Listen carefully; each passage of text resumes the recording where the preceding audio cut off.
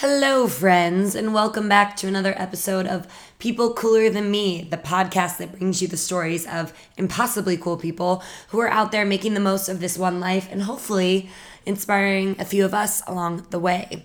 I am so excited this week to bring you the story of Chef Casey Nunez. These days, you can find Chef Casey putting together the delicious menu at Media Noche, a Cuban eatery here in San Francisco in the Mission District. It's very delicious. If you live in San Francisco, you gotta go. If you're visiting San Francisco, you gotta go. But not too long ago, you were actually more likely to find Casey backstage with a headset and a clipboard, stage managing at Beach Blanket Babylon, SF's infamous pop culture variety show in North Beach. So how does a professionally trained stage manager make her way from the theater to the kitchen? It was that exact question that had me totally fascinated after talking to Casey. It's super clear now that the two professions have way more skill sets in common than I originally thought. She reminded me yet again that although our paths may be windy and filled with missteps and mistakes, if we keep ourselves open to opportunities, especially the ones that push us outside of our comfort zones, and if we continue to reach out to our networks for help and guidance along the way, there are actually some pretty radical experiences awaiting us. So be sure to check out Media Noche for some of her tasty cuisine whenever you're in San Francisco, and please get to know this chef who is way, way cooler than me. I'm so excited today because I am chatting with Chef Casey Nunez, currently executive chef at Media Noche here in San Francisco.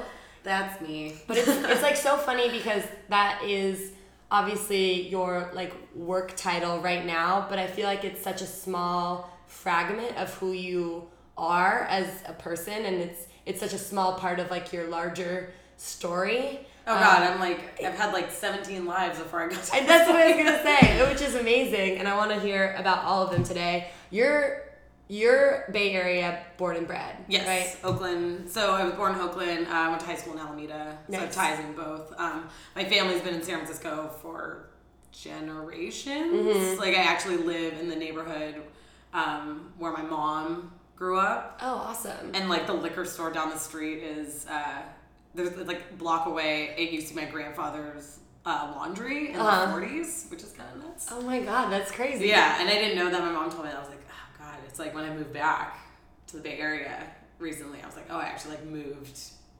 very close to home. Yeah, like, you truly moved yeah, home. it was crazy. Is your family still in the Bay Area for the most part? Yeah, they're mostly in the Bay Area. I have a couple, I have an aunt and uncle that live up in Sacramento area, Woodland. Yeah. Yeah, up there. But mostly everyone's in Northern California. Yeah, that's so nice. I'm California born and bred. Like Central California started. Mm-hmm. We moved to Southern California. Mm-hmm. I've been up in the Bay for the last like 11 years. I lived in Central Coast for a little bit. Oh yeah? Where? Salinas. Oh, what's up, Salinas?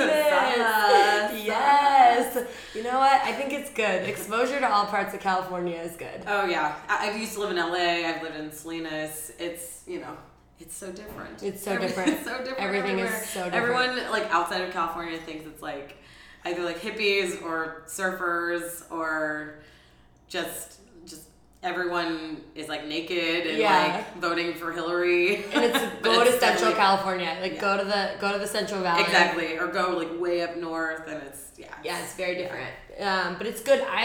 It's really funny because after the 2016 election, I think a lot of Californians, especially here in the Bay Area, were like, oh, I just don't understand the mindset of people in the middle of America. And I was like, well, just go to the middle of California. Oh, right. We're like a bubble within a bubble. Right. In the Bay Area. Yeah. Were you always into like the food scene in the BayArea when you were a kid? Oh, Did your parents expose you to it, or? We just ate a lot. I mean, like, we're not like, it was just, we just ate a lot. Yeah. And I actually did not, I like never wanted to cook. Like when I was like, no, when I'm 18, like it's like when I got my diploma, immediately I was gonna have like a bank account to like eat out every day. Like I wasn't like that. Like I mean, when you're a child, you don't really understand like the logic behind that. But I was like, no, like it's like I don't really care about cooking. And then I realized I'm pretty broke. So you have to. So I was like, so be broke or like teach myself how to cook and make a lot of really disgusting mistakes. When did that sort of start for you? 18, 19 years old. I mean, it started like, it's not like I didn't know how to do anything. When I was a child, I really loved to bake. Or it would start out like, Mom, I want pancakes. And she's obviously like I mean, as a parent, like she wants to relax. She's like, just read the instructions on the box. Yeah. And then I would go and ask her like, oh, like, is this a cup or whatever? And then I think it started with pancakes and pasta. Yeah. And then like cake mixes and stuff like that. So it's like I could cook things. Right. You could follow the instructions. I followed instructions, but I was never like, oh, look at this masterpiece that I created. Yeah. And I want to share it with people and it's my art. No, absolutely not. It was more utility than anything else. Exactly. And I was like, oh, I can do this. I can feed myself. Like if my parents are at work, right. Like I'm not like, oh, I have to go get a burrito or I have to order pizza or something like that. I could make spaghetti. You can figure it out. Yeah, I could figure it out. But if 18-year-old me knew what I was doing right now, oh my God. No. Never, ever, She would be super surprised.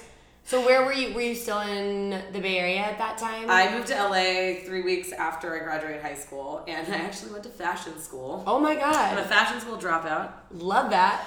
I went to FITM in LA, and for fashion design. Eventually, I was going to go into costume design. And to be completely honest, I never really wanted to do it. I just didn't want to be here. Yeah. I had this thing inside me saying, you need to get out of the Bay Area because you don't want to end up like the elitist, as I like to call them, like the Bay Area snobbery that is. I mean, it's a gift to be born and raised here. Totally. I mean, and it's just by some twist of fate, I happened to be born in Oakland and had the experience that I did. But I think what enriches my experience up until now is the fact that I've lived in like rural Maine and, you know, just north of Detroit and Hawaii and Alaska and like all these random places. Yeah. Because there's so many beautiful places in the country for different reasons. Right. For a lot of reasons that people don't understand until they go experience it. But I moved to LA and I dropped out after a year in fashion school, and then I just went to Santa Monica College and then transferred to University of Hawaii. So you went to FITM in LA originally with the intention of going into like costume design. Yeah, because I'm like, oh, I'm familiar with theater. Was theater your first love? Oh, yeah. I mean, 5 years old, I was, you know, it was like everything to me. I participated in dance and theater from a very young age. And there was zero time period where I wasn't thinking about a show or working on a show or being involved ever since I was a kid. And I gave it up a year ago. That's so recent. And I was a technician at Beach Blanket Babylon for 4 years. One of the best experiences of my life. Yeah. But you know, a couple of years into it, it was one of the most life-changing experiences for me to work in a San Francisco staple. It's, you know, it's part of our like modern history, really. Yeah. And when you work there, you just feel all of that. And there are people who've worked there for decades, and like the stage manager, John Kamiani, he's celebrating his 40th season. That's been around insane. for 45 years, I think. 44 or 45 years. So he's been around pretty much the entire time. Right. And it's so cool to hear stories about that. But, you know, a couple of years into it, I was enjoying it, but I was feeling a little stagnant. And I'm like, is this it? Yeah. Like, am I going to be a lifer? Which I could see it. It's a pretty great non-union gig. But I had just gotten back from MasterChef and from getting cut. Wait. So when were you on MasterChef? So I never made it to TV. Yeah. But I got into the top 100 for season 6, which aired 2015. So then what changed? What happened between when you were 18 years old to like 2015? There's being so on much to happen. MasterChef? There's so much to happen. So, okay, I guess rewind a little bit. I'm like jumping all over the place. But 18, fashion school, dropped out, went to Santa Monica College. I was actually majoring in Mandarin. In Mandarin? In Mandarin. And you have literally lived 500,000 lives. It's crazy. Carry on. It's so crazy. Tell me more. I know. Some of my decisions seen by, you know, my parents and most of my family and a lot of people are seen as like, what is she gonna do? Right. Like, what is it? But hey, the path is windy, man. The path is so windy. I mean, if the path is windy for most people, mine like stops at the edge of cliffs, like runs off the cliff. Maybe I hit a smaller cliff. The car goes away. I'm like holding on to the side of the cliff. It's, I fall a little bit more. That's what it has felt like. So I transferred to University of Hawaii, and I ended up switching majors there as well, and I majored in French ultimately. And but I worked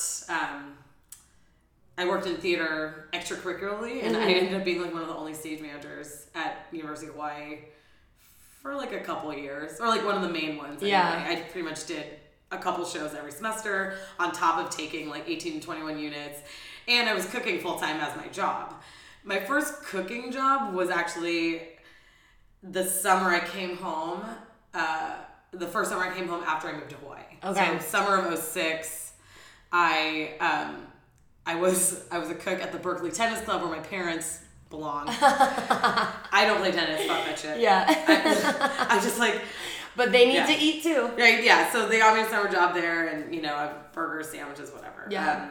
I had never worked in service industry until I actually was a waitress in LA at a ramen house, and that's the first time I worked in any service industry, and it was fun. I made a lot of money and a lot of tips. Whatever's 20. Everything felt big. It was good. Yeah, exactly. I met one of like my closest friends there. Unfortunately, she passed away a couple of years ago, and actually I have a tattoo, a memorial tattoo. Oh, is that with the ramen? Yeah, so I have a ramen tattoo. This is actually her initials, her handwriting. Really cool. So, her, it represents her, it represents just like that's where I started working around food, which is kind of crazy. Yeah. And then I would just have cooking as like my job. I was like, oh, I could do it. And I worked at like a custom wedding cake bakery in Hawaii and just random things like that. But I mostly worked at this taqueria that, there's really not a lot of Mexican food I was going to say, in Hawaii. Cool. But it was the best that you could find on the island for sure. Right. I'm super picky about that. It was San Diego style, so I have I'm like, all right, it's still a little different. But yeah, I did that for a few years. And then I was just a home cook, and I was like cooking at home. And after I left Hawaii, I did my 2 equity internships for stage management. One was in Ithaca, New York at the Hangar Theater. And then my season-long one, so for 9 months, I was in Auburn Hills, Michigan. Oh my God. So, and I told myself, I'm gonna give this a year. Mm-hmm. And see if like I can do this. Do I have the stamina to do this? I do, and I did. I still do. Yeah. But then I got my first job in Salinas. Oh, and so that was for stage management. That was my first it's my first job as a stage manager. It's like my... What's the theater scene like in Salinas? Well, it is. I did not even would have thought of that. It's it's very interesting. It's small, but Monterey County has like a group of people that work in theater there that really love it. Yeah. Money is always an issue with theater. Yeah. Money is super tight there. But I feel like one of my strengths in theater with food and just, I guess, my life mentality is making something out of nothing. Mm-hmm. Like, you could give me like 5 ingredients and I'll figure something out. I'll feed you somehow. Or like you give me... Okay, don't tempt me because I might not do that before you leave today. I'm totally down. I'm all about problem solving and like moving puzzle pieces around to see how they can work for most people because you can't please everybody. Right. But like to make it functional. Right. So I ended up in Salinas. I worked there for 2 seasons. In between seasons, I moved to rural Maine, a little town called Dover Foxcroft. Shout out Dover Foxcroft! The DF, go Ponies. Foxcroft Academy, go Ponies. So I worked at Foxcroft Academy, which is a private school. Okay. And I for a semester, and I helped them put on their spring musical. How was that working at like a private, I'm assuming high school or? Yeah, it's a high school. Private high school compared to like a community, like the city theater? Well, it's similar. It's similar because, you know, high school is like community theater within a community. Right. You know, and like no one's a professional, but everyone loves to do it. You don't get paid very much or at all. But you're just trying to make something out of nothing. Yeah. You're trying to figure out how you're going to make art out of a bunch of chairs and some walls and someone singing or, right. You know what I mean? And turning the lights on. And it's all about like seeing the puzzle pieces as a picture. Yep. You know, and bringing it all together. And like some puzzle pieces are best for this particular puzzle and some are for another project. Right. The different rainy day. Right. I always like to think of like what you do in life in terms of like your work or your job as being like figuring out the types of puzzles you like to solve. Correct. And what's really interesting in hearing you talk about theater and your experience in like stage management and backstage stuff is that it sounds a lot like like as you just said, like throwing ingredients together and creating this like experience out of the tools that you have. So it's really interesting that even though there are, because honestly, when I found out that you have this like dual life of being in theater and stage management, I had no idea, because I've only just known you as in this chef life. And so I was like, oh, that's really interesting. I don't know how those two sort of coincide or what fits in the center of that concentric circle. But now hearing you talk about it, they're exactly the same. I do exactly the same thing, except it's a different medium. Yeah. I can 100% say that I would not be able to do my job now if I had never done theater. Mm-hmm. It's more than just. I mean, the cooking part is such like a small part of it for me. It's personality management. It's crisis management. It's being able to lead. It's delegating responsibility, trusting people to do what you ask them to do, and learning your limits. Because as a stage manager and as a chef, people ask a lot of you all the time. Right. And your instinct is to want to say yes and be just able do to it myself. Right. And just do it myself, you know? And that's a big lesson that I've had to learn. Like, I can do it all, but I shouldn't have to. And I should give people the opportunity to rise to the occasion. Because, like, how do you know how good people are if you don't give them a chance? Totally. And then I think, too, is... Because someone gave me a chance. Right. You know, my drum teacher from high school... Hi, Fred. Can we hi, Fred Chacon. Can we just say God bless the drama, the high school drama teachers? Oh my God, seriously. I mean, mine too. Fred Chacon. Totally Shout changed out. my life. I hope you listen to this at some point. I'm going to make you listen to this. He said to me when I was 14 years old, because actually I was a freshman like in the musical. Yeah. What was the musical? Sweet Charity. Yes. I was baseball player number 1. Get it. And chorus. You know, really, and... Yeah, it was fun. A star is born. A star is born. I think one of my lines was, "What a dumb broad," and it's one of the best things I've ever said in front of a large audience. Anyway, so I remember after that show, I just wanted to be involved because I just want to be around theater, and he said to me, well, you're mouthy and don't have a problem telling people to shut the fuck up. You should try stage management. And I just didn't stop from Right. 14 to like a year ago. Right. And, it changed my life. And it gave me the most applicable life skills as a human being. Mm-hmm. Like, and I guess in work too, but just like even how I process things. Like, we all make mistakes. Like, for the most part, I stay very diplomatic and I try and stay pretty calm in state of in like a crisis or emergency. You know, sometimes I get a little emotional, I get angry and whatever. But the thing that I've learned, like a huge lesson, is knowing when, like self-awareness, knowing when, like, okay, you need to go back and fix this. Right. You know, and like you need to take a step outside of yourself and see, like, yeah, you're being kind of a dick. Like, you're being kind of a dick and you didn't mean it. So you need to go address that. Yeah. Like sooner rather than later. Yeah. That's a huge, everybody could benefit from that. And that's something I learned from theater: empathy, my work ethic, just showing up on time is half the battle. Just stuff like that. That, I mean, you don't have to be an actor, as a stage manager, whatever. Those are principles that were instilled in me because of theater. Right. And I, when we were, I tell this story because I think it's very much me. When 60 of us got cut from MasterChef, we weren't gonna make it to TV. A lot of people were upset. I mean, a lot of people put all their eggs in one basket, and for me, I was like, I'm gonna try this.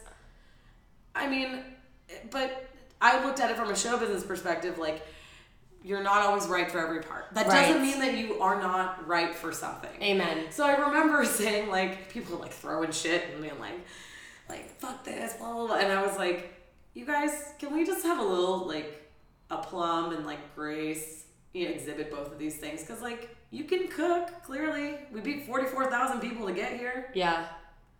Just, take a little time, reassess, and whatever. It's fine.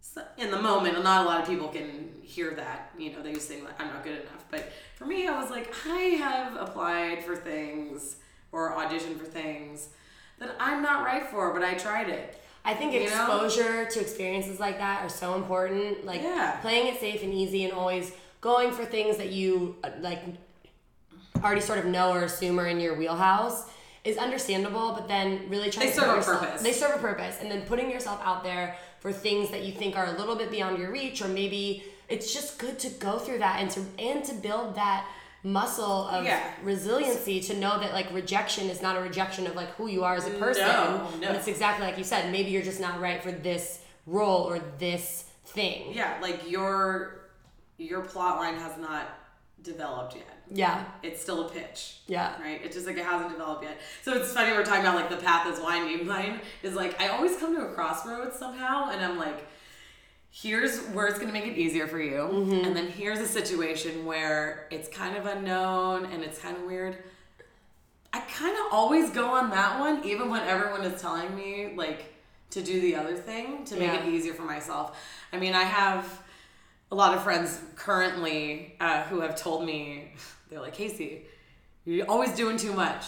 You're always doing too much. You always have a lot on your plate. You do too much. Some people don't do enough, but you do too much. Yeah. I mean, if that's the definition of being hella extra, then I guess I just have to go with it, because I feel I would not be as personally successful. I mean, I'm clearly you're doing something right in all of this, because look at you. And also I'm very interested in the science of happiness and joy and stuff, so I read a lot of books about it and everything, but putting yourself in situations that are outside of your comfort zone or novel or challenging in these ways, actually, even if it doesn't make you feel happy in the moment, it increases your happiness. I mean, everyone talks about this comfort zone, it's a special little area. Right. This is where I fit in this tiny little quarter-sized circle. I mean, isn't one of our goals in life to feel comfortable and feel adjusted? So if you are so trapped in this tiny spot, how do you know what's gonna be comfortable for you? Yeah. Living in rural Maine when there's a blizzard going on, and also at the time, the family I was living with, the daughter of the woman who I knew, who referred me to take this job out there, I was living with them, and her daughter had a 2.5-year-old and was pregnant with twins. I was there 5 days before the twins were born. Oh my God. Yeah. So I lived in a house with newborn twins. I'd never lived with babies before, but another part of my cooking thing is I used to cook for that whole household, right? The whole winter, and I loved it. There were 10 of us living in the house at the time, 9, 10, and it would just, I would just cook for everybody, and we just cook together, and because we were kind of snowed in some days, but that's when I still didn't even know. That was 2011. I still had no idea. I had no inkling that I thought that I could do something with food and get paid for it until 2015. So what happened then between Maryland or Maine, and you came back here? I came back to Salinas. Came back to Salinas. That was my second season. I actually helped start like a smaller theater company within that theater for their awesome. first season. It's called 2x4 Bash. So it's geared for the demographic 18 to 30 because that's where like audiences are really low. So the thought process was put out relevant material that they would want to come see. Yeah. Right. So we had a very ambitious first season. It was very hard, but it's still going. It's still going, which is crazy. And like, it's morphed into something that it doesn't look like what it was when we started it, but and I unfortunately haven't had time to like go back, but like everything, I know I follow them and stuff like that, but it makes me feel really happy that like it's kind of it's coming into its own. Yeah, it's living its own life. Yeah, and it's not dependent on any of the people who started it. Which is what you want. Yeah, the people who started it, like the main people, we are all so on different paths. Like, right. I can't even, like, we're all so different in personality, but also just where things have taken us in the past 7 years. It's like, it's pretty cool. Anyway, I ended up coming back to San Francisco because I was in a long distance relationship, and then I moved to be here with this person, and it didn't work out. I was here for a couple of years, and I actually managed a hair salon in the Marina for a year as my day job. Amazing. And while I was stage managing for a community theater.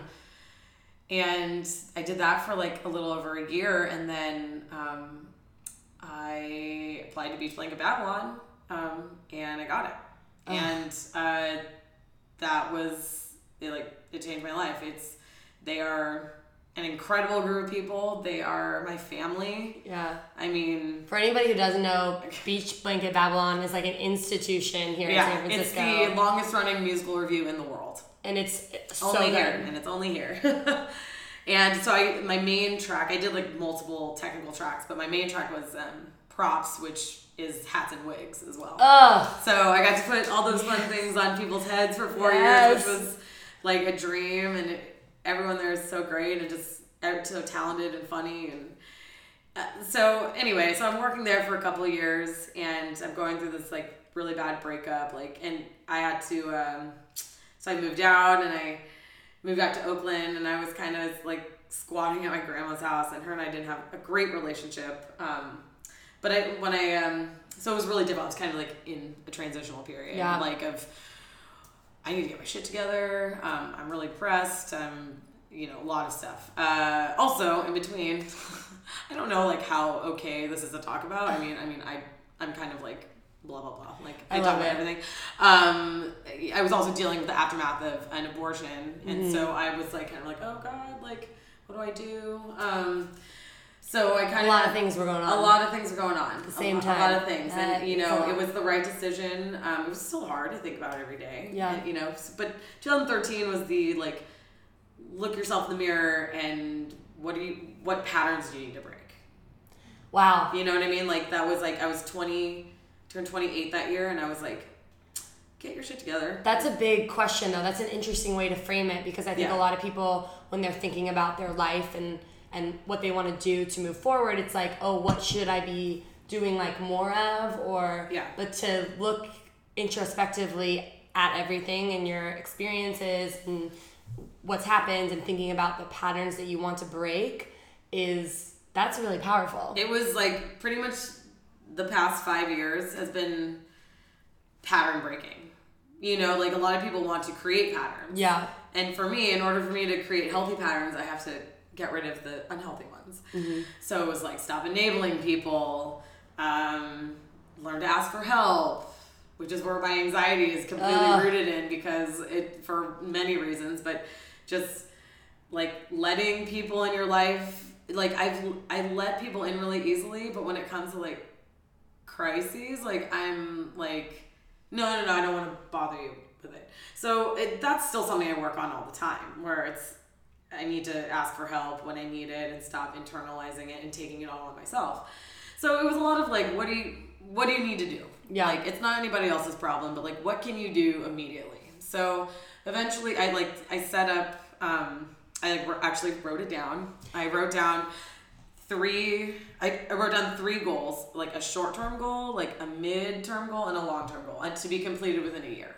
So something happened the first 6 months, something happened within 6 to 9 months, something happened by the end of a year. Yeah. And at the time, it was like, since I was at my grandmother's house, it was move out. or it was, my laptop was working. It was like, get a computer, get a new laptop. Then it was move out of, like, find my own place. And then the long term was get a car. Mm-hmm. Just, you have a year to get a car. Fine. Yep. Digestible goals and like writing them down so they're real in the world. Exactly. There just happened to be like a good like Best Buy sale, so I got that out of the way. I'm like, cool, goal done the first month, fine. And I like could do that. Okay, and then I was like looking for a place to live, and then just my mom actually sent me the Craigslist ad, and this place ended up being my place for 3 years. Wow. And so then I moved out. That was like 4 months after I'd been there. So under 6 months, I've completed 2 of my goals without being like, you have to get these goals done. It was like, they put them out there for myself, but no pressure. It's going to happen how it's going to happen. And I think that, I know that there's some, I'm really lucky because I feel like the people I talk to most of the time do really believe in like writing things out in terms of like goals and what you're thinking and what you want in life. And I know some people are like, oh, it doesn't really make a difference, but it does when you write it and when you put it and you're just like holding yourself accountable. I've spoken it into existence. Like I know that this is a real thing that matters to me. And I'm a control freak. Like let's not get twisted. I'm like I want to go above and beyond, and I want to control everything that I can control. I don't like to control other people. Everything that's within my control, I like to feel very much in control. Yeah. That's a pattern that I've had to try and break as well. And later that will be a very significant part of this really weird path. Yeah. But so I moved out, and then then a lot of other weird shit happened. Like I got mugged. Oh my god. And then like so then my aunt and uncle gave me a car. Yeah. So within 9 months I completed all my goals. Like that's what I'm saying. I didn't buy a car. I was gifted a car. Yep. But the goal was to get a car. Right? And exactly. So all my goals were met, and I was like, and when I moved into my apartment, I remember I wrote down just patterns that I wanted to start creating. Right? But in no order, just like, oh, I want to, run the lake a couple times a week. I want to do this, blah, blah, blah. Whatever. A couple years later, I found that piece of paper. And I had done all of those things literally within that year, and I had no idea. I lost it. I lost that piece of paper, had no idea, and I had done it. And maybe there was like maybe 2 things I hadn't done. Like I was planning a trip to Iceland with my friend Justin, and for whatever reason, like couldn't take the vacation time or whatever. But like I'd say like not going to Iceland, and like not enabling people, and like staying single on purpose, and like those sorts of things. Like I feel like those are very big goals to hit, and like these are the other ones. And I love that the universe gave you that reminder that you had done it when you like accidentally found it years ago. I was like cleaning because I was like a slob that week, and I was like I'm gonna clean out this drawer, and like found it. I was like, oh my god, this is crazy.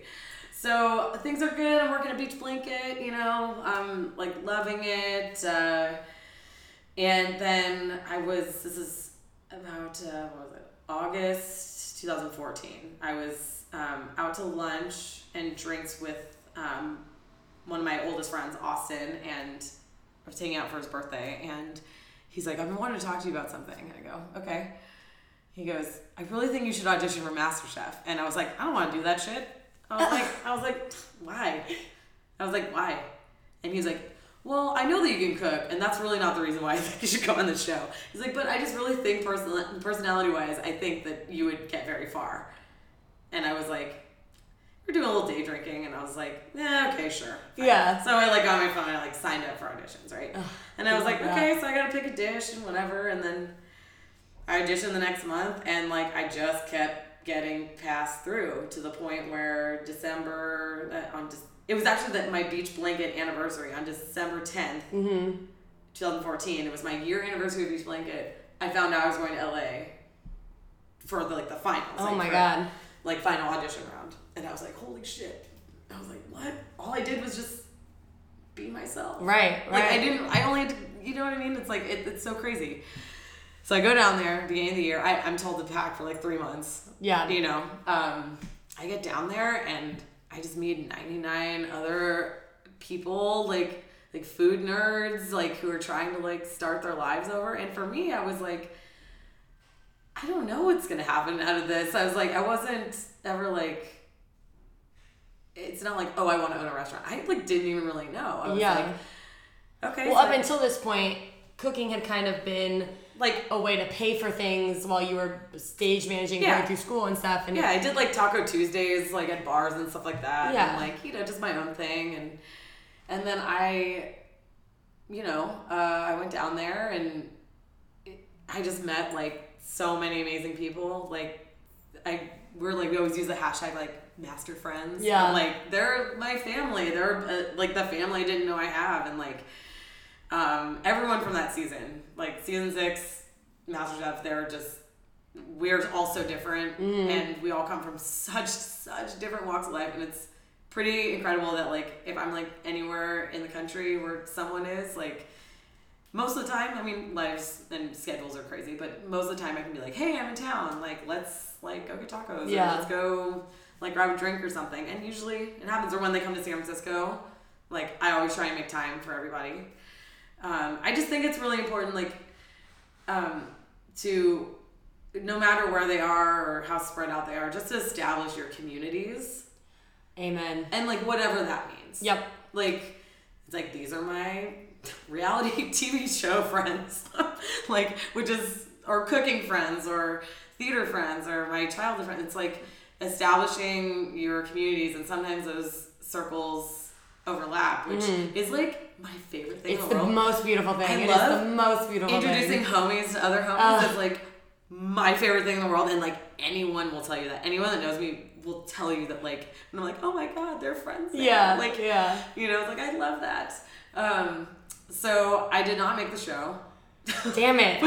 which is okay. It's like the best thing that ever happened. I know, but like personally, I wish that there was a season of MasterChef I could have seen you on. Oh my god. It's like I would kill for a season of reality television with you.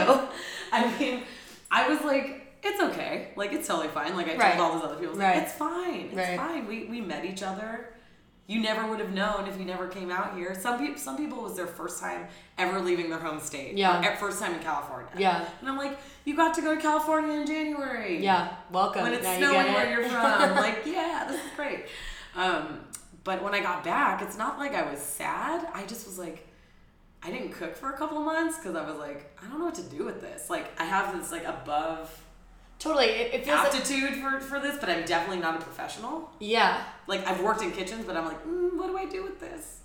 And like, I also like ask you what your food dream is. So like and I said I wanted to be a food writer, but I didn't think that like being like writing about food or being a food reviewer or whatever or critic had any weight unless I actually did the things, like did all the things. Like, that's where you have some validity.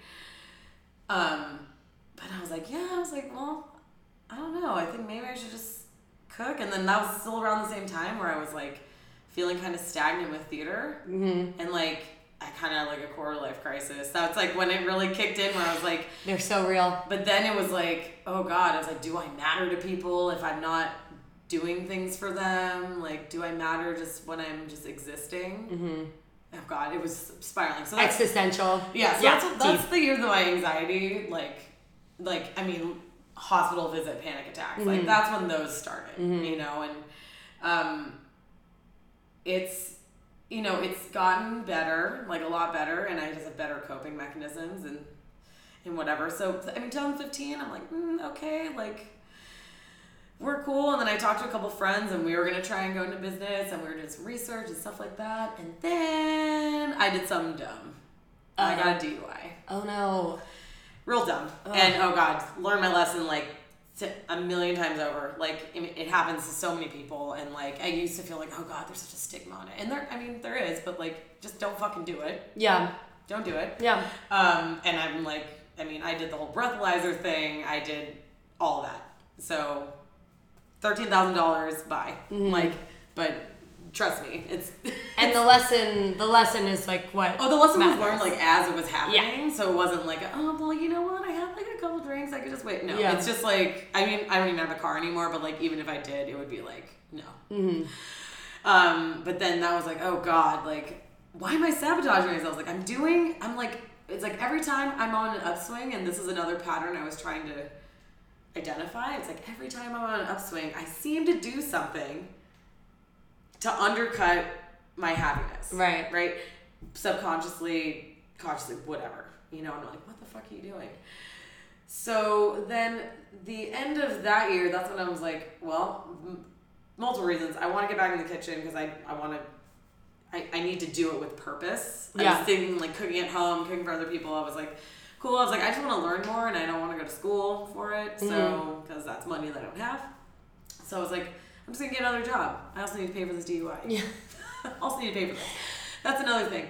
So I started working in kitchens again, but I was working full time at Beach Blanket at the same time. So I was doing Oh wow! So you were still doing both. Yeah, 7 to 9 shows a week, and then I was also I ended up working at Boardroom in North Beach. Yep. And I ended up running their kitchen for about a year, and I was doing that full time. I mean, I was probably between the two jobs, I was working like between 90 and 110 hours a week. Wow. And it almost killed me because I was like not really eating and I was tired and drinking a little too much Fernet. Yep. Just, for calories. The North Beach drink of choice. I know, Fernetting about it all the time, so, yeah, and then it was in 2016 when I'm like getting kind of really into like creating this menu and getting a more of like a food following for my stuff, like at Boardroom. I was thinking like, yeah, like I kind of want to like leave theater and maybe focus on this. Mm-hmm. That's when I was like, 2016 was when I was like, okay. Because at that point in time, it was just not sustainable to be doing both things. It was full not time. sustainable, exactly, but I couldn't at that point survive without both because financially, and I felt kind of stuck. And also I had insurance through Beach Blanket. Yeah. So it's like, so anyway, I tried to create a situation where I would just go to Boardroom full time. It didn't really pan out, which is fine. But around that time, one of my friends from MasterChef, Jesse, he was on the show. I think he was top 16. I can't really remember. Anyway, but he's from Baton Rouge. Louisiana. And he had asked me to move out there and help him open his restaurant. And I was like, wow, Louisiana. I mean, because I used to move around a lot. Yeah. Also, I didn't even mention the fact that I lived in Alaska the summer of 2008 just for fun. So exposure to new environments is sort of in your blood. I mean, if everything goes to shit, you better believe that I'm moving back to Juneau. Yeah. Frank and Stacey, I'm sleeping on your futon in your kids' playroom. Sorry. Perfect. You know that. Perfect. So I was like, well, I've been kind of here for 5 years. I was like, I haven't moved around like I was before, like crazy. Yeah. So I was like, am I ready for this? I was like, am I too old to live out of my suitcase for a little bit? And then it took me a few months just to really flesh out like what I'd be doing and whatever. And then I accepted the offer and gave my notice, and I was like, I'm leaving, and I made a big deal about it.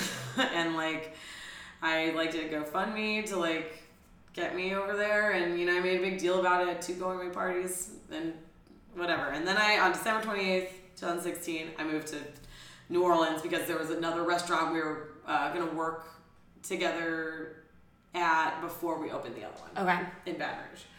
Get over there, it was a jarring experience for me, especially in that particular election year. Mm-hmm. Like, Trump was elected, and then I was moving to Louisiana, the state where David Duke lives. Yep. So, and as a woman of color, and also a particular color that's not very common there. Yeah. Kind of just like ambiguous, it was weird. Like everyone's like asking me like aggressively, like, what are you? And I'm like, it's a very different experience than you have here in the Bay Area. I had been in the South before, I just never lived there. Right. And I'd been to New Orleans once, just like for New Year's. It was fun. But living there is a whole different ball game. And, the original plan of why I was in Louisiana, it kind of like, it didn't really work out, and it fell apart kind of like within like a couple months. So I was like, oh fuck, like what do I do, right? So I ended up just staying there, and I ended up like running this like giant venue in the French Quarter during all of festival season.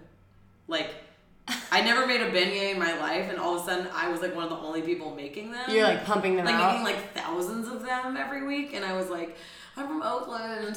I don't even eat donuts. I don't even know how to spell beignet. I was like, oh God. But I guess you probably did, since you majored in French. At least you knew how to spell it. I could spell it, and I knew how to could say pronounce it it. That's properly. right. There you go. That's right. Silver lining on all that. But it was definitely an experience, and just like I couldn't do what I'm doing now without theater, I couldn't do what I'm doing at Medianoche if I had never been in New Orleans. Yeah. It was hard. It was super challenging. But like, I have to say, like, festival season, like cooking during festival season in New Orleans is a whole different experience. Yeah. Like, if you want to get your ass handed to you on a regular basis, but you want to cook, go there. And then you'll figure out if you really want to do it or not. So sometimes I say this at Medianoche a lot, and I'm sure it annoys my bosses a lot. I'm sure it does, but like whenever it's busy in there, which it does get kind of busy, I always am like, it ain't Mardi Gras. It ain't Mardi Gras. But that's my perspective, where it's like, no matter how busy we get here, we can always figure it out. Right, and I'm sure that is extremely helpful. It's an extremely helpful perspective for you to have, and also for people who work with you to know that you have that kind of experience, to be like, oh, if Casey isn't like stressed out right now, or she thinks that we can handle this, then I feel more confident in right. And that's, and that's something about management, where it's like you set the emotional barometer. Yep. And so if you're like pissed off or freaking out, then everyone's like weird, and they don't like know how to your energy affects everybody else's. Totally. So it's better, if anything, just to be neutral. Yeah. Even if you're not happy, just to be neutral. And everyone in my position is guilty of like flying off the handle a little bit. But it's how you come back from that. It's humility, and like embracing humility and being like, I fuck up all the time. Right, but and it's like taking responsibility for that too, Yeah. and that also as the leader of your kitchen, I'm sure with the people who work with you instills in them a sense of like trust. I hope so. With you, I hope so. You open up that line of like dialogue and communication, which is I mean, that's my goal. It's for everyone to feel confident in what they're doing. Yeah. So I didn't know if I was going to stay in New Orleans. I was like, I don't really want to. I don't really have anything here. I don't. There are people there still that I love very much, and I think with a little bit more time, I could probably go visit and be like, yeah, let's hang out. Yeah. But, I just kind of, without any plan, without a job or a place to live, like really impulsively, I was like really annoyed with this like everything going on at the moment, and I was like, I'm gonna get new running shoes, because like that's what people do when like everything seems out of control. Everything's gone to hell. But you know what? I'm gonna work out this summer, right? That's so fucking it's stupid. True though. It's so true. Everyone's like, I'm gonna get bangs. Yep. I'm gonna cut bangs, and my whole perspective's gonna change. That's like so stupid. Anyway, but I was in a Foot Locker like on Canal Street on my way to work. I was like, I'm gonna buy these running shoes. And I was wearing them, and I'm like, yeah, I'll buy them. And then something like clicked in my head, like my inner monologue was like, bitch, you don't need new shoes, you need to go home. And I was feeling such like kind of like shame, like, oh God, if I go home, that means I failed, because I'm like so type A in that way. Like, I like to say I'm diet type A now. Mm-hmm. Like, I'm not as like that high strung as I used to be. I have my moments, but like in general, I was just like, oh shit. Like, okay, well, and then I was wearing the shoes, picked up my phone, bought a one-way ticket home with like 3 weeks, right? Uh-huh. I didn't have any place to live, didn't have a job, right? And I was like, holy shit, I'm gonna go home, right? I'm gonna suck it up and go home. And then, I like made calls saying like, hey, if you know anything, like I'm down to have, be a line cook at a couple places, and, I know what I can afford and whatever. And then, my friend Telmo, Chef Telmo, he owns Uma Casa, the only Portuguese restaurant in San Francisco. He was like, yeah, I really want you to, he was like, oh, I'll find a couple shifts for you or whatever. He's like, I really want you to work for me, but this is like a week before I moved.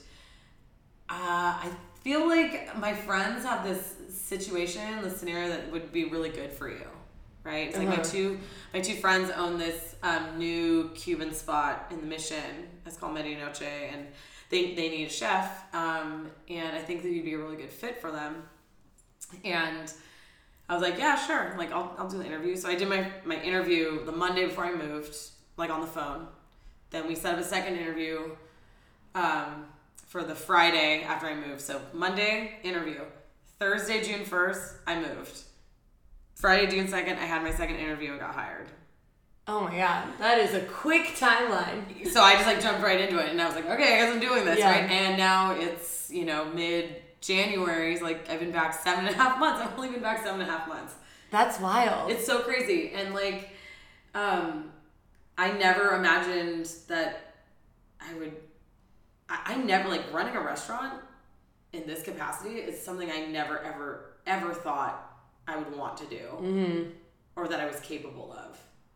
Like, in a, not just skill-wise, yes, I can do it, but like capable, like stamina. Like, do I have stamina for it? Can I do this? And it was really hard to stop doing theater. Yeah. Because, I mean, for me, theater is like, if I walk into any theater backstage, I feel like I'm home. Like, amongst costume racks and everything, and just all the like weird conversations that happen in the green room, and just, those are my people. That's my thing. Like, I was born out of that. And it's like, how do you say, like, when I was deciding to leave, it's like, how do you say goodbye to something that's like chromosomal? Yeah. Like, that's a part of you. Like, how do you say goodbye to home? Like, actually say goodbye to home. But it's really more like, just like, see you later. Because, like, it's not going anywhere. It's not going anywhere because it's in me. Right. Like, it's literally, like, the best part about it is that I took everything I could have ever learned, and then I get to share that with people who would never experience those sorts of things in different parts of my life. Yeah. And I'm super fortunate that I have this opportunity. Like, I don't even know how or why, or but I think that timing, luck, and pixie dust. A little bit of all of it. All of it. And I think too that constantly exposing yourself to these things that, as you said before, some people are like, oh, why are you always choosing the more difficult path? Like, uprooting your life and moving to New Orleans was a big risk. And then when things weren't working out the way you had imagined, taking a step back to be like, okay, I want to go back home, and dealing with like the complicated emotions around coming back after like being away for a little bit, but always being willing to like put yourself in those positions is kind of, it feels like if you look back at everything retroactively or with the 2020 hindsight, it's like they were all leading you to this point. And it's so weird. I'm like, oh God. It's like, I've been cooking for a lot of people for a long time, but not getting paid for it. Yes. But it was weird. I'm like, you can get paid for this? Yeah. That was my thought about theater. I was like, the first time I ever worked backstage on a show, and I did the performance of Annie, I got $100 for like an entire summer's worth of work. I was like, fuck yeah. Yeah, you're like 14. I'm like, I'm rich. Like, you can get paid to do this? Like, to move scenery in the dark? I was like, that's dope. Yeah. And it's like, I think about it now. I'm like, I make sandwiches. Right. I make Cubanos for a living. You can get paid to do that? I'm like, that's pretty cool. Like, I don't have to just make people food when they come to my house, or like when we're drunk, like after the bar or something. Like, that's pretty dope. And one of the things you said earlier too, in terms of when you like took that look introspectively at patterns you want to break, and you mentioned like asking for help, and I think that coming back when you like put your feelers out there and you asked friends like, hey, does anybody know of anything? Oh my God, it came back to me like 1,000-fold. But there's this weird annoying instinct that we all need to get over in terms of like feeling awkward or uncomfortable about asking for help in big ways like that, when the reality is the people in your life, I really truly believe, like, they're waiting in the wings to like lift you up. They want to help you. They want to see you Exactly. succeed. And like, that's a really hard thing for me to accept sometimes. And actually, it's so crazy. Like, one of like my best friends in the whole world, his name's Matt Holt, and he's just like one of the most incredible human beings in the world. Yeah. We were hanging out. This is right when it was like a couple months after I got back, and we were hanging out one Friday night. We were about to go to this like dance party our friends throw, and we were in the car just talking about, I was like, oh my God, I was like, I'm just so happy for you, and like you're just really thriving, and you know, it's just like so cool to see like that, like, you know, you married the love of your life and you're like applying your education to helping like kids' lives and just like all this stuff, right? And I was like, I'm just so happy for you, and like we've known each other since we were like 12, you know, and it's just so cool. You're like, it's so cool. And he said to me, I'll like never forget it, and he's like, dude, like, it's really nice to hear you say that stuff, but like, you know, we all think that about you. Like, we all think that about you. And I was like in tears. I'm like, oh God. Yeah. But it was like, he was just like, we've been like waiting for you to like blow up and do your thing, you know? And like, we're all so proud of you. And I'm just like, oh God. I was like, I don't really think about that. I love the act of building other people up without, like, is that, I mean, if you think about it with stage management, all I did was facilitate art. Right. Right? Like, helping people make art. And, like, making sure it all happened. And just making, you know, calling go and making sure everything happened at the right time. But never really, I guess, to get a little like woo-woo about it, but like never really thinking about becoming the art as a human being. You know, and I think that like that's something that we all really should think about, is that like you, like, no one is like you, right? That's like when you go to a museum and you're like, there's nothing like the Mona Lisa. You can't compare. But it's like, I mean, we all the Mona Lisa at some point. Yeah. You know what I mean? Like, you know, like in some way we're all kind of untouchable in that way. Yeah. And there's so much about like life is sort of uncovering these gifts and skills and passions, and then like not being afraid to utilize them in the ways that feel good to you. Yeah, totally. And it's like we keep talking about, it's never like a straight shot to like from point A to point B. Some people's lives seem to be like that, but you know, not everyone is as like transparent as I am. You're like, well, I did this, like this fucked up These thing things happened. happen, Yeah, and I think that's something that we could all benefit from, is just being able to like share stories with each other about really shitty times, because it's not about normalizing shitty things happening to you. It's about normalizing it, not like having like a stigma on like when bad things happen to you doesn't mean you're a bad person. No, and you know? and shitty things and happen. even if you controlled it, and even if you made it happen, that doesn't mean that like it's all over for you. Like, things need to stop being so definitive, so to speak. All these things happen, but they're, like you said, that no one thing is definitive, and it's about what you draw away from every experience and like how you use it to keep building and going on. Absolutely. But I agree. I think story sharing is very important, and that's why I am so grateful that you sat down to share yours today, and I literally could talk to you for like 3 more hours about fucking everything. But I know you have important things to go out and do in the world, but I just wanted to thank you so much again for joining us today. Oh, thanks for having me.